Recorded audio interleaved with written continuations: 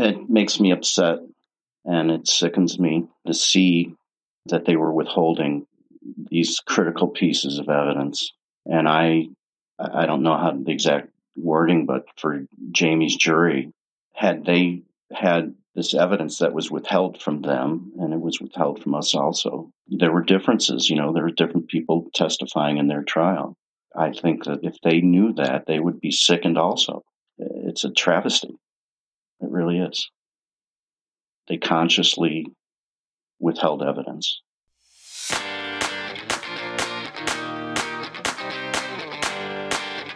Snow Files, Season 2, Episode 34, Andy the Juror.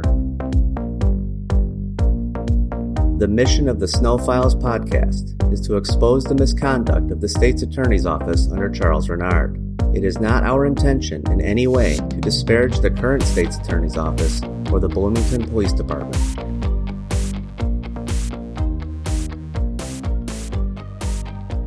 This week we're going to be concentrating on some of the jury issues and talking a little bit about a lot of these missing documents that we're beginning to hear more about.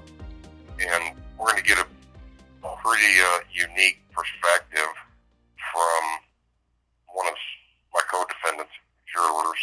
And I think it's pretty interesting to hear some of the things that he has to say. I mean, it's definitely an eye-opener when you consider the differences in representation between what Susan had and what I had. Clearly made all the difference in the world. I think Andy will be able to give you guys a more intimate look into what they were considering, what they were thinking about, how they viewed the evidence. I've never held my jury accountable. I've never blamed them for the verdict that they returned. I mean, not only was my attorneys incompetent in bringing out a lot of the evidence they clearly needed to know, but now we know the state was withholding so much evidence from these people. If I was a jury member and I found out years later that the prosecutors had withheld so much evidence from me, I think I'd be a little pissed off about that. I mean, you're asked to make a decision on someone's, in this case, someone's life, and it affects not only their life, but the lives of their family and their kids and whatnot, and you would expect, I would think as a jury member, you would expect the prosecutors to be on the up and up and to be honest and open and for it to be a fair hearing, and to find out, all these years later that it wasn't, I'd be a little pissed off if it was me, and I hope that some of my jurors, I'm hoping, are paying attention and listening, and we're really hoping that maybe we can get some feedback from them. I mean, if you stand by your verdict and you believe that you rendered the right one, then come on and tell us about that, why you believe that.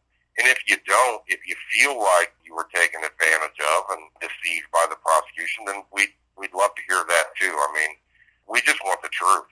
And I think that Andy, our friend Andy, he's going to give us a really good perspective from a different point of view, and I'm really interested in seeing what he has to say. I hope you guys find it as interesting as I do. Thank you for using Security. Good job. Goodbye. Join us on our journey to free Jamie Snow by becoming a member of the Snow Files Patreon team for a flat rate of $5 a month, or set your own monthly rate. All supporters will receive a Snow Files wristband and a shout-out by Jamie on the Snow Files podcast. Just visit snowfiles.net and click on the Join Our Patreon button.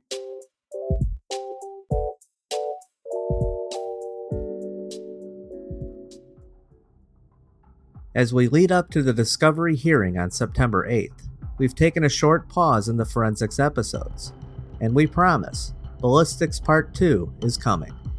But right now, we are focusing on the issues surrounding missing information, and the effect that the missing information can have on a jury's verdict. Meet Andy, a jury member from Susan Claycomb's trial. Recall, Susan is Jamie's co-defendant, and was found not guilty in her trial, which was held first. Andy had a candid conversation with Tam and Ray about the deliberations, the issues the jury focused on in Susan's trial, and revealing questions asked of the jurors by Assistant State's Attorney Tina Griffith and State's Attorney Charles Renard after their verdict. Information matters. Information Jamie's jury never heard matters. And 8,000 case documents never turned over to Jamie or Susan prior to trial, nor Jamie when he went pro se and was granted discovery in 2007, matters. We have long known that evidence presented in Susan's trial was not presented in Jamie's trial. After this illuminating interview with Andy, we know why. Today, we are joined by Andy, who was a juror on Susan Claycomb's trial. And I know we're talking about the motion a lot, so we really wanted to look at this issue through the eyes of a juror that has actually heard the evidence in the trial. And we wanted to see the effect that the withholding of these documents, we have the upcoming motion, would have on a juror in one of the trials. So we need to make it clear that the discovery was the same in both trials. So each attorney supposedly had access to all of the discovery. Welcome, Andy. Thank you, Tam. We really appreciate you being here. You listened to the podcast and are familiar with the information that was withheld in Jamie's trial. Let me start with asking you how you found us. Well, I first started listening to the Bob Ruff podcast, and this was almost 2 years ago now, or at least a year ago. And, we listened, and there was a group of us. I think I started in the middle of it and sort of backtrack on it. And it went through the case, not as thoroughly as the Snow Files is doing, but it kind of jarred a lot of older memories about being a juror on that trial and what some of the facts were and who the witnesses were. Kind of helped me sort of play it out, straighten it out in my mind of what had happened. It was a very long time ago, and so it's hard to remember specifics. Now I'm kind of up to speed a little bit more, but how I found the Snow Files was through Jamie. Jamie is the one that told me about the Snow Files in a letter. You didn't know Jamie before or anything, right? You're from Bloomington, is at the same age, you said, but you weren't familiar with him whenever in 1991 or during the trial or anything, right? No, I was not familiar with him back then. I guess they wouldn't have let you on the jury if you were. So you listened to Truth and Justice with Bob Ruff, season 7, with the Jamie Snow case. And then you reached out to Jamie? Yes, it was about a year later. I was just exercising one day, and at the time of the Truth and Justice podcast, I had thought about writing him, and I actually wrote a short letter, and I never sent it. But just out of the blue, I said, I'm gonna write him. And one of the first things that he had told me is that you guys had a podcast, and said, hey, listen to my podcast. And so I started checking it out. I think I came in probably halfway through the first season, maybe even a little bit farther along. And it was really there that in the Snow Files that I learned about the evidence that was withheld. What compelled you to reach out to Jamie? I think it may have been guilt. The month of his trial, I had just bought a house, and I just completely forgot about it. It was a handyman's dream. It took me about 5 years to finish this house. I put an addition on it. And so it just kind of, I just was working on other things, and I didn't follow the trial. And I can't even tell you when I heard about the verdict. I'm sure it was years later. And so when I discovered Truth and Justice podcasts, I was like, I got to do something, and it took me a while. But I did finally reach out to Jamie, and I sent that letter. We really appreciate you coming forward, just because we can ask you some questions, but I don't understand where the guilt comes from. There's no reason for you to feel guilty about anything. You were a juror on Susan Claycomb's trial. There's nothing for you to feel guilty about. It's important right now that you're talking to us for sure, but certainly you don't need to feel any sort of guilt. You didn't do anything. The state did it all.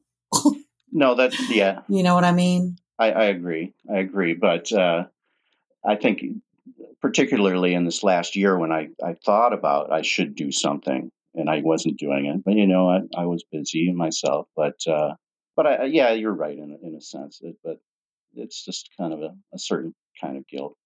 It did sort of motivate me. Do you recall if any of the evidence that you've reviewed was withheld in Susan's trial, or what are your thoughts on that? No, it's all a new revelation for the most part. They withheld it in both trials from the defense. And from you. Yeah, well, and from from the jury. Yeah, well, and from Jamie's lawyers. Right. Do you recall any of the same witnesses testifying in Susan's trial and Jamie's from what you've learned now? Is there anyone that sticks out in your mind? Yes, there are a couple. Mark Foster, the investigator who spoke with Danny Martinez, did not testify in Jamie's trial, and he did testify at Susan's trial. I think there are several ways how Danny's testimony is not credible, and that was just one of them.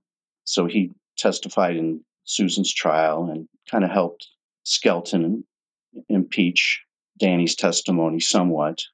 There were some other issues with Martinez and why he was not credible, the 9 years later. Part of that with held evidence that you're talking about was he made that positive ID 4 weeks before the trials.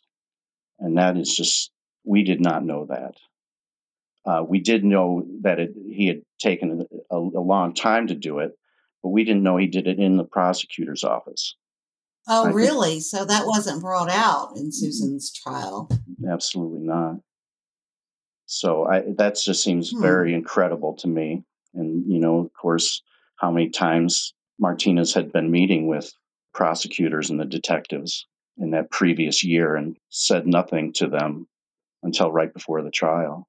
The other, Mark Foster was one. The other was, I think, probably the composite officer. I forget his name. That was Sanders. Sanders. That was Sanders. And so he testified at Susan's trial, and he testified that Juan Lunas and Carlos could not provide enough information to even do a composite. And the distances were great. It was a couple 100 feet. If they can't even do a composite. Now, Carlos did positively identify Jamie in the lineup, but now we know he closed his eyes and he just imagined the perpetrator, and in a sense he guessed. So in Susan's trial, when Carlos Luna testified, he just said 100% that was who he saw? I don't recall his exact testimony. He did the video deposition and he said that he saw that, but then did Skelton come back and was like, well, here's what he said when he actually saw the lineup. There's a reason that you didn't believe Carlos's ID. I guess that's what I'm getting at. Do you remember what that was? I know it was a long time ago. What I recall is that the main fact was that he couldn't provide information for a composite. And so if he can't describe what the person looks like, Skelton may have brought up some wording that Lunas used as far as how he identified him. I don't recall that exactly. I do know that he said since then that he just closed his eyes and imagined. Skelton may have brought that out at the trial. I'm not 100% sure on that. The other part of that is that withheld memo, which essentially impeaches Lunas any ID from that window. It was so far away. The officer writes in a memo that he knew people in that parking lot and he couldn't identify them. And the prosecution knew that. They had that memo. And so they knew that Luna's ID was not credible. And they withheld that from you. Yeah, they withheld it from everybody. I mean, that's right. It wasn't, I guess, you guys have done some FOIA requests, and that's how it was found. I mean, it was after the conviction, after his appeals were denied. That was one of those things, that slipped through the cracks. Remember when we found that, Ray? It might have been in one of mine. I seem to remember sending it. Or no, I think it was one of Ray's. And then I was going through it and I was like, holy shit, Ray, did you see this? Like, what is this? I think it was a mistake letting that go through on their part. But had they really known it, I think that one would have been shredded. Kind of like the second half of that memo that we don't have, and they deny exists. Yeah, even though there's no period at the end, it just kind of trails off. It just trails off and stops. Well, that's pretty damning evidence that his constitutional rights were violated. Both of theirs, Susan and Jamie's. It's evidence that tends to show that he was one of the main witnesses. The only positive ID against him was incredible. It was not credible. Let's talk a little bit about Martinez. Did the jury have the sense that he was we know in both the trials, there was never an eyewitness because nobody saw the crime occur. What kind of feel did you get from Danny Martinez as he was testifying? What was that like? Well, I think we were kind of baffled because we did hear that there were two officers there at exactly the same time, and one of them was describing his motions. So, there was no doubt about it. The three of them were there at the same time. And for the two officers to have missed a guy coming out of the gas station, it couldn't have happened. I don't believe that could have happened. And it did go to impeach his testimony. And that was a big part of our deliberations. Most of the other, in fact, all but the eyewitnesses were hearsay. There was no physical evidence. So it came down to those eyewitnesses. And so most of us, I think, right away, sort of, especially with the 85, when he said he was only 85% sure, that was it, there was really nothing. And for Susan, there was nothing more. There were a few other witnesses, and they were hearsay. There were no eyewitnesses for her. So what about the jailhouse informants? What was your perception of those? Did the jury just dismiss them? Well, I think possibly the difference in the two trials, Susan's trial and Jamie's trial, was that, all along the way, I feel that Skelton did a pretty good job of pointing out the inconsistencies in what they were saying. And so it didn't have quite an additive effect that I think it may have had in Jamie's trial. I don't believe that Riley and Pixel were effective in impeaching these witnesses as they were rolling along. There were so many of them. And so I think in our case, maybe, as each witness came along, it's not that we were less and less likely to believe them, but it just did not add up. And so when we did break for deliberations, it was at the point where we were like, is that it? Is that it? I think we kept waiting for some direct physical evidence. And it just became this sort of faulty eyewitness testimony and hearsay. And that I just think that it didn't add up for us.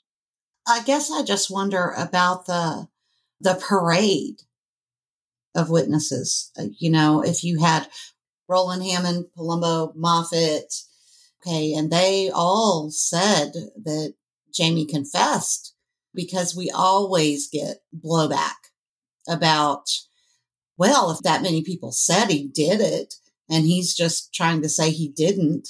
In higher courts, they're always saying, oh, well, Jamie was running around the IDOC doing a year and a half on a obstruction of justice charge and confessing to everybody that he had, that he had done a murder.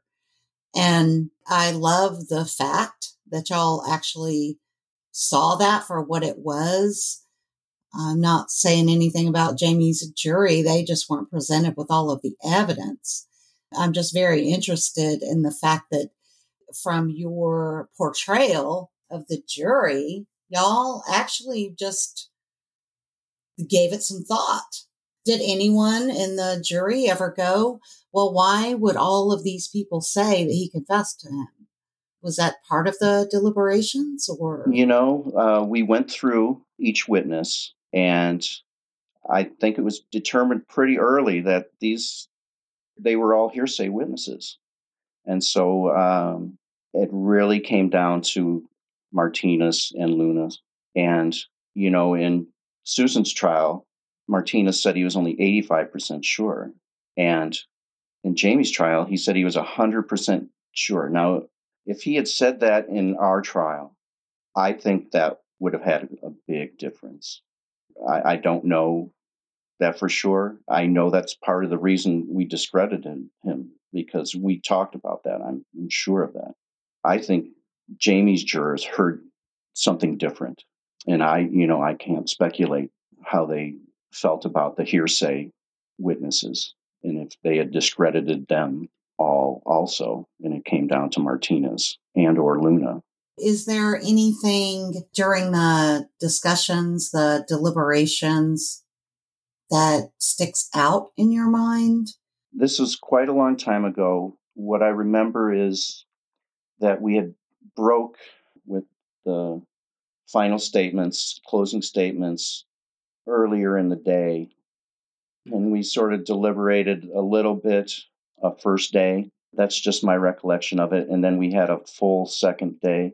I think towards the end of that second day, there were still one or two that were not convinced of what they were going to say, of how they were going to answer. We did a couple votes near the end of that day. And I think one of the jurors, and I would like to see maybe this in discovery, if there was a question asked of our jury, because what I remember is we asked the meaning of beyond a reasonable doubt, and I believe it was for one of our co-jurors, and I think they were struggling with the Martinez testimony. I think at the end of that day, we had a very good foreman, and I think that he helped and let everyone share what they were thinking, and I think it was very open. And at the end of that day, we were unanimous, but I think we decided we were going to sleep on it, because I don't feel like anybody was pressured or anything like that, and I don't think that anyone felt that way. But I think we all just sort of said, well, let's just wait. And so we met early the next morning, and we just had an initial vote, and we were unanimous, not guilty. When she was found not guilty, there's a picture of Tammy Snow and Susan that hit the pantograph, and Susan was just crying. And you could see Tammy's hair, because she's got this like long blonde wavy hair, and they were hugging. And Jamie said that he could see from the courthouse all of that activity when that happened. I just think I don't know, that gets me. It was an amazing thing that y'all did, because you actually looked at the evidence and was able to flesh out what the strong points were. It's interesting to me that you thought that Danny Martinez, he was the one, because in higher courts, they always say, well, no, he wasn't a big witness, because they changed their theory as they go along. Did the jury have any idea that Susan was pregnant when she was arrested, and that she had a child while she was in jail? Were y'all aware of any of that stuff? I don't believe so. No. So there was never any heated arguments or anything. Y'all just had a good, calm discussion. Yeah. And votes. Absolutely. We had a really good foreman, and we kind of methodically went through every witness. We all took very good notes, and I think there were so many witnesses and there was a lot of information, but I think we had a good idea of what we were deliberating. So, yeah, I think it was a very smooth process, and I believe that everyone was able to speak their mind and make their own decision. Were you aware of any of the media reports, or they said don't read them and you didn't? Yes, they said don't read them. We were not Is sequestered. that a bad question? Well, we weren't sequestered per se in the evenings. We were during the lunch hours. But yeah, every night the judge would tell us to not read anything and don't discuss it. Because there was so much going on during her trial. Steve Skelton got it out in the media that Susan had passed a polygraph. Bridget Logston and Julie Knight were buddies, right? Besties. And I know that they had a falling out, and Bridget had said something in the papers about Julie was lying and she was just trying to get her kids back. So there was a lot of rumor mill going on in the pantograph during her trial. Everybody was just good jurors and didn't pay attention to any of that, huh? No, we had no discussion about that. I don't recall that. So, yeah, I think we were pretty good about it. How was the jury feeling when they walked away? I think solemn would be the right word, maybe exhausted. But I think, I can't speak for others, but felt a sense of pride that we did go through the evidence and we did look at it and we decided what was hearsay and what was real evidence or not real evidence. So I think there was a certain pride that I had. That must have been hard to sit in the courtroom. You're seeing Susan's family, but you're also seeing Bill Little's mom and sisters. I can see why you say it was solemn, because that was not an easy thing to do. Yes. That was hard. It's unfortunate that they have not received justice yet in this case. Yes. So let's go on to Ray's question. Ray, you want to jump in here? And I was curious, from the Truth and Justice, where it came out that there was an interview of the jurors afterwards by, I'm not sure if it was both Renard and Griffin, both on it, but I'm curious about that. Yes, they were both They present. brought you in, Andy? Yes? Well, I think it was either in a letter that was sent to us. There were times, and I think we maybe made a call to sign up for a time to go. They requested we meet with them. And so I was thinking going in there, maybe it was a thank you for your service kind of thing. I wasn't really sure, but there were several others that apparently picked the same time. And so I can't say exactly how many of us there were, but there were several of us. And what I remember is they were kind of mystified how we could have come up with our verdict. And I think we started to go through, the witnesses. And I think they were really trying to find out what worked and what didn't work for us. My curiosity all along was how they constructed their case against Jamie. I mean, I look, and they manipulated an awful lot of the witnesses, and they went a certain direction. Like you said before, there's no physical evidence. Some of the friends, Susan's friends, they testified, but they didn't have her making any confessions, anything like that. And so I try to rebuild it to know what direction on his any post-conviction appeal, what we can look at. The jailhouse informants are fairly easy. We've talked to them, and most of them now have recanted big time. That was my curiosity of why I wanted to hear what they said. Did they push you a lot on why you didn't find her guilty? From what I remember, Ray, it was a discussion. It wasn't, I wouldn't say push, but I think it was definitely a question and answer. And I think the one thing that came out of it, and I know for sure that the Danny Martinez 85% came up. And I'm not, I can't remember how it came up, but I know that was discussed. I know that it was a big part of our deliberations. And I think that's probably what other jurors maybe that had met with them had to talk to them about as well. And that's why they had to get him to change his testimony.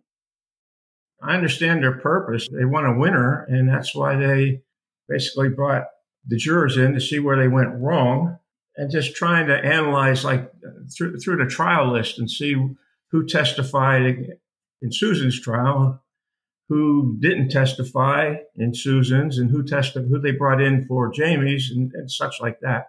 That's the information that kind of comes out in documents and stuff too. I'm trying to piece together the state's case, why they did certain things. So I appreciate you saying that what they talked about. That's good information. So I have a question about that as well. You were in a group? Yes. And how many? I can't say for sure. I think it's probably, I want to say 3 to 5. I don't think there were more than that. I know there wasn't less than that. Okay. 4 maybe. Okay. And do you know if they interviewed other jurors? I know for sure that they interviewed another juror because she was on the Truth and Justice podcast. I had listened to that. Yeah, she was interviewed alone. I think they gave us several times to choose from, and maybe that time just had her. So you said, okay, the one factor was the 85%.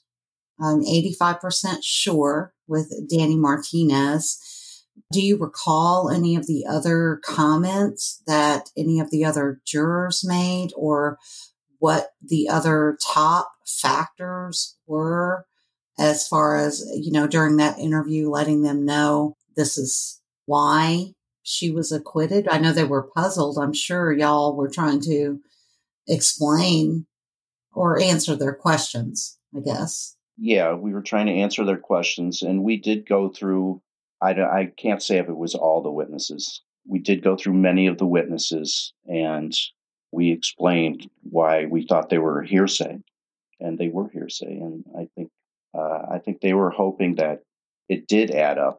But in those discussions, it was mainly about Martinez and some hearsay witnesses. So I can't tell you exactly what was said. It was just been so long.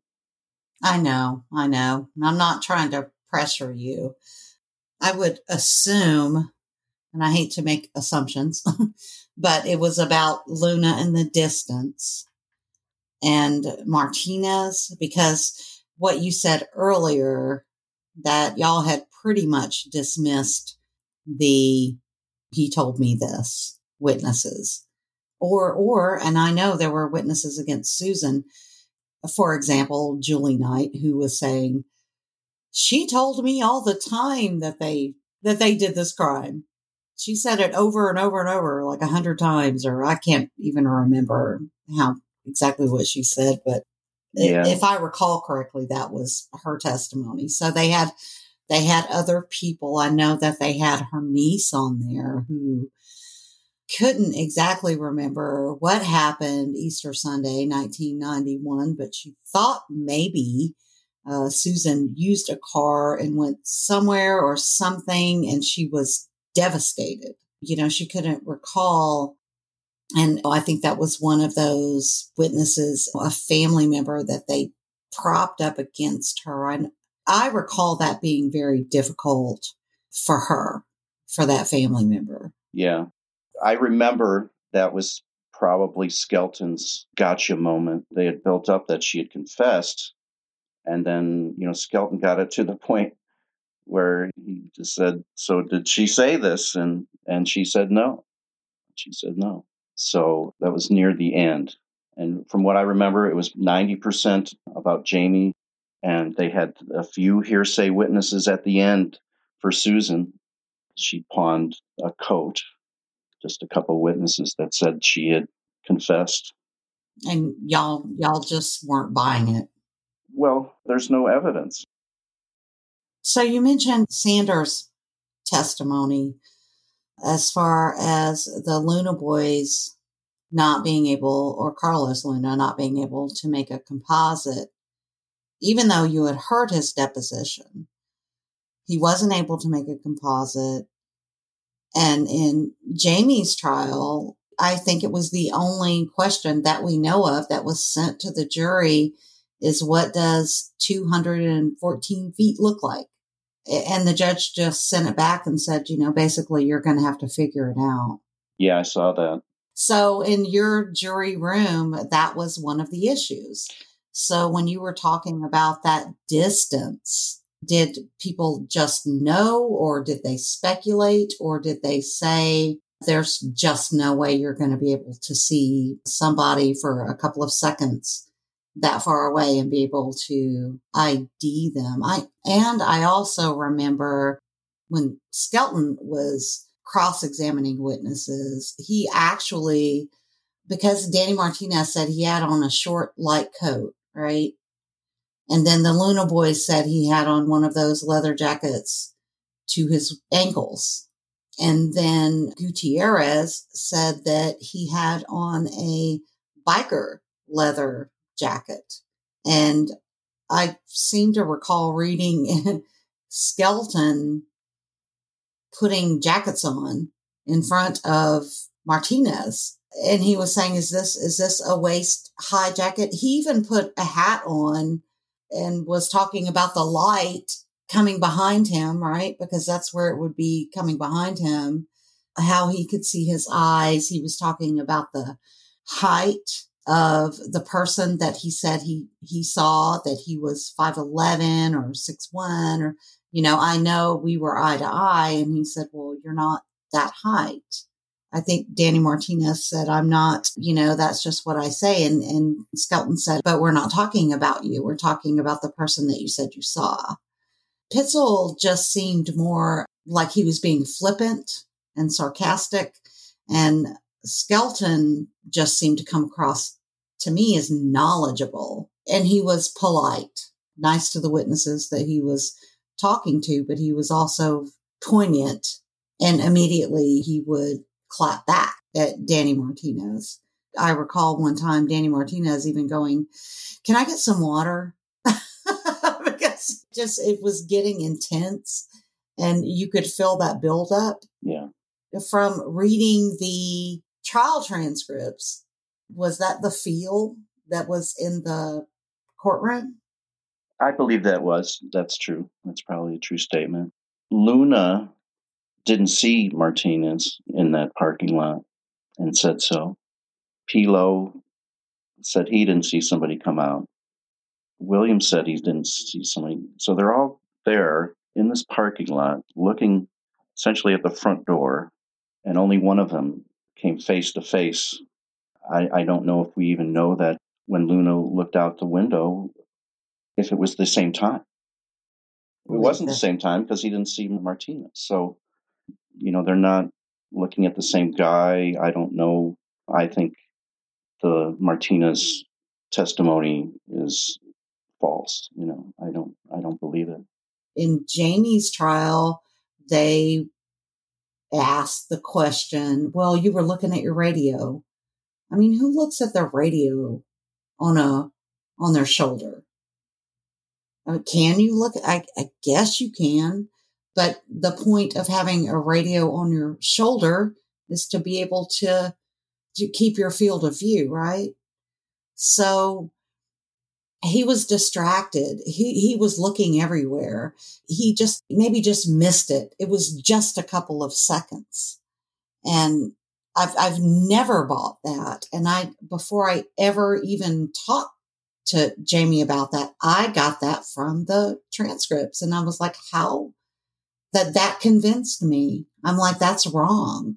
That's not right. There's just no way that could happen. And I'm glad that y'all saw that. And it's interesting that this whole Susan's trial was 90% about convicting Jamie, because you had to prove that Jamie was the person to prove that Susan was driving the getaway car. There was another police officer looking at that front door at the same time. We know that. Right. Paul Williams was there. Yeah, we knew. And we then, knew that. So y'all knew that, and y'all were paying attention to that.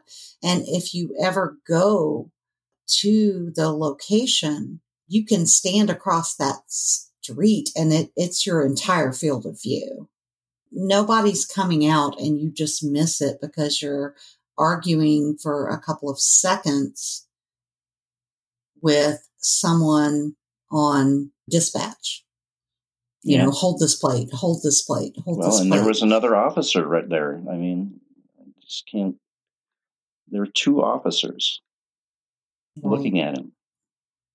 So that was the big sticking point, and Danny Martinez was. Yeah, I mean, that was it's a big part of it, you know. And then throw in the 85%. That there's just no way. I mean, there was doubt. So in light of that, even if it was 100%, wouldn't that have been difficult for you to convict Susan in light of the locations of both of the officers? And I'm not sure. I understand your point. But if you have an eyewitness who says he's 100% sure, then that may carry some weight with someone. I think there were other ways to impeach the various parts of his testimony, but that's the clincher. I mean, if you're only 85% sure. But yes, there were questions about that. You know, we talked about that. How can all these, if you just look at Martinez and the two officers, how can these three guys be there? And the one guy who was face to face with them, the one witness they've got, neither of the officers saw it. That just seemed incredible. So does that fully impeach his testimony? I would tend to say yes, for me. And was that coupled with the fact that he came up 9 years later and that had ID'd a big him part when of it too? Yes. That had if a he big couldn't part even ID him in the in-person lineup a month or two right after the crime? Yeah. He sees his picture in the paper. Yeah, that's incredible. Bizarre. And told Foster that it wasn't. That's not the people I ID'd. And then since he's gone with the state, he says, talk to the state's attorney. Nobody could talk to him. He won't talk to anybody. He said that. Foster testified to that was not the person that he saw. Nobody can figure out Danny Martinez and why he did or said what he did and said. Ray, do you have any other questions? No other questions. I think some of the stuff that Andy has said, some of the things we have found in the FOIAs that we anticipate coming up in Jamie's discovery, one of them about this Sanders and Martinez's descriptions and stuff like that. Some of the stuff that we have in FOIA will be good to knock Martinez even further. Some of the information we have in FOIAs about the memo, that seems like that would have knocked some of the identification further. I think getting the documents in discovery is going to be a big step and a very good one for any other post-conviction appeals coming up. So, Andy, I thank you for the information. It was good. Thank you, Ray. My last question for you is, we know the discovery was the same in both Susan and Jamie's trials. How does all this make you feel? You said in the beginning that you felt a sense of guilt, but knowing that they withheld this information from not only Jamie, but two juries, what is your view on the McLean County justice system? Do you think that this was a fluke, or do you think or do you have any idea? What is your opinion? I can't imagine, Andy, if y'all had convicted Susan based on the evidence presented to you and coming up later and finding out that there was all of this other information, how that would have made you feel.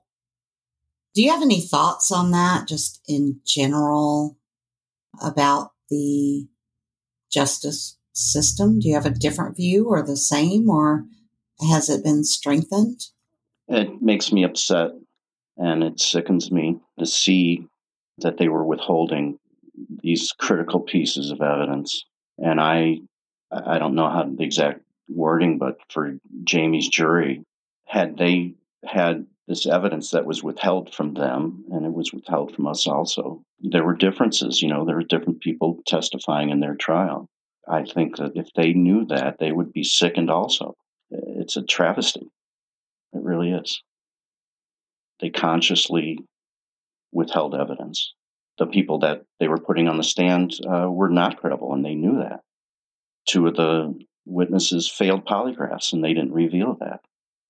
There were several other witnesses they knew were lying, that your FOIAs have brought out. So this was a conscious effort by the prosecution. It feels like it was bolstered as well, because, boy, did they learn a lot from Susan's trial. One thing was to make sure that Sanders wasn't in there, so he couldn't testify that Carlos Luna was not even able to make a composite, either one of the boys, and that Danny Martinez said he was 85% sure. But now he's 100% sure. Those were a couple of things, and Foster as well, being able to say, I talked to Danny Martinez, and he tried to say, this is off the record, but initially he told Foster that it wasn't the people that he saw. And then when Foster came back, he was like, well, I have to tell you off the record, I went to the state's attorney's office today and I ID'd Jamie Snow. They say they have a lot of evidence against him. And that was terrible. These are the people, because they said they have a lot of evidence against them, and that his jury wasn't able to hear those things. Those seem like some of the top factors that y'all identified, that it was about Luna and the distance and the inability to make a composite. And it was about Danny Martinez saying that he was 85% sure. And Foster's testimony as well factored into that and bolstered that argument. And it's a crying shame is the only phrase I can think of it. It's a crying shame. It's corruption. It's official corruption. It is. And it seems to me like you're incensed, and you should be, because as you know now, there's a lot of stuff that you didn't hear with Palumbo. You heard his interview now, right? That wasn't brought out before. And all of the other stuff that we've dug up in FOIA. Yeah. And, that's the important part, right? Because y'all found Susan not guilty, thankfully, by sitting there doing the deliberations like they should be done, looking at the facts and evidence and determining the credibility of the witnesses. Yeah. And as Jamie always says, this case, because there's no physical evidence that has been tested, this case is based on the credibility of the witnesses. One more thing I want to say about Jamie's jury. They didn't have Steve Skelton. They had Frank Pixel. So what Skelton was able to bring out of these witnesses made a big difference for that jury. I believe that. And I said before that these witnesses didn't add up. They weren't bolstering each other. But I don't think Riley and Pixel were able to do that like Skelton did. So I think Jamie's jury didn't have that benefit, which Susan had. I think that was a big part of it. I know the eyewitnesses back and forth in the 100% and the 85%, but I think it's just bad lawyering. We also have to acknowledge that the entire public defender's office was recused because the director or the head of the public defender's office had defended Ed Palumbo 10 years prior on another matter. And she fought to be able to defend Jamie, but they got her out. And who do they replace her with? Someone who has recently had a stroke. Everybody would know in the legal small community the troubles that Pitzel was having. I think they set everything up for successful, to them, guilty verdict and a life without parole sentence as well. Yeah, which Jamie's jury wasn't involved in. Usually the jury is a part of that sentencing. At least they know what they're judging, what he's indicted for, and what the punishment is. They kind of went around that usual process. That's the judge and the prosecutor. Exactly. Well, I mean, I know I can speak on behalf of Leslie and Bruce, who were unable to join us in this interview, that we really, really appreciate you coming forward, and we appreciate your insight. Thank you, as Ray did, and I know Jamie appreciates you as well. And it's okay to come forward. It's okay to say, wait a minute, maybe that was wrong. And we would love to have more jurors come forward. We would love to have the jurors that participated in Jamie's trial to come forward. We don't have anything negative to say. We know they didn't present you with all of the evidence. And it's okay to change your mind based on new information. And it's sad that they withheld all of this from two juries and Jamie's defense team and Jamie in 2007. So hopefully we're going to get some good information. I will be so sad if the judge says that it doesn't matter, these documents. It is sad, Tam. I just want to say to the Little family, my prayers are with you and for you, and it's just a horrible tragedy all around. I just believe in this case, there was a miscarriage of justice. And in fact, the real perpetrator has not been identified. But I just want them to know that Bill means a lot to everyone, and his life did. In this episode, we explored how Jamie's co-defendant, Susan Claycomb, was found not guilty, despite the parade of hearsay witnesses. Susan's jury just didn't find them credible and dismissed them early on. Juror Andy explained the primary evidence they explored were the so-called eyewitnesses.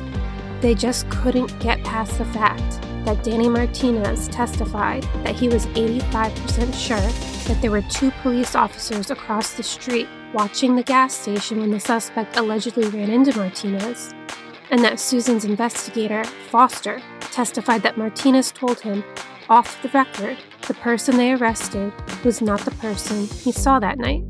But soon after that, he told Foster that he identified Jamie Snow because he, quote, understood the state had a lot of evidence against them, so they must have committed the crime. The jury also couldn't get past the fact that police composite artist Sanders testified that neither of the Luna boys could not give enough of a description to create a composite. They also concluded the distance was way too far for Carlos Luna to be able to make a positive ID. After the verdict, state's attorneys Tina Griffin and Charles Renard questioned the jury about their verdict, and the jurors told them these were primary issues deliberated and they had reasonable doubt. Lo and behold, in Jamie's trial, Martinez said he was now 100% sure the person he saw was Jamie, and neither Sanders nor Foster was called to testify. Now we know this test run worked out brilliantly for the state and was devastating for Jamie. If you have any information that may help Jamie, please call the tip line at 888-710-SNOW. There is a $10,000 reward for any information leading to a new trial or the exoneration of Jamie Snow. The tip line is free and confidential. Missing critical information, such as critical witness testimony or critical documents, makes a difference in the verdict, as is evident in the state's strategy in Jamie's trial. That's why if you're in the Illinois area, please join us on September 8th at 1:30 p.m. Central Time at the McLean County Law and Justice Center, where Jamie's attorneys from the Exoneration Project will argue the state should turn over almost 8,000 case documents that were denied to Jamie and Susan prior to their trial. By now you've read the motion submitted to the court by the Exoneration Project, or have listened to Snow Files episode 33, where we discussed the motion at length. Now it's time for the state to respond. How will they argue against turning over the documents? What could they possibly say to justify hiding evidence? That's next time on Snow Files.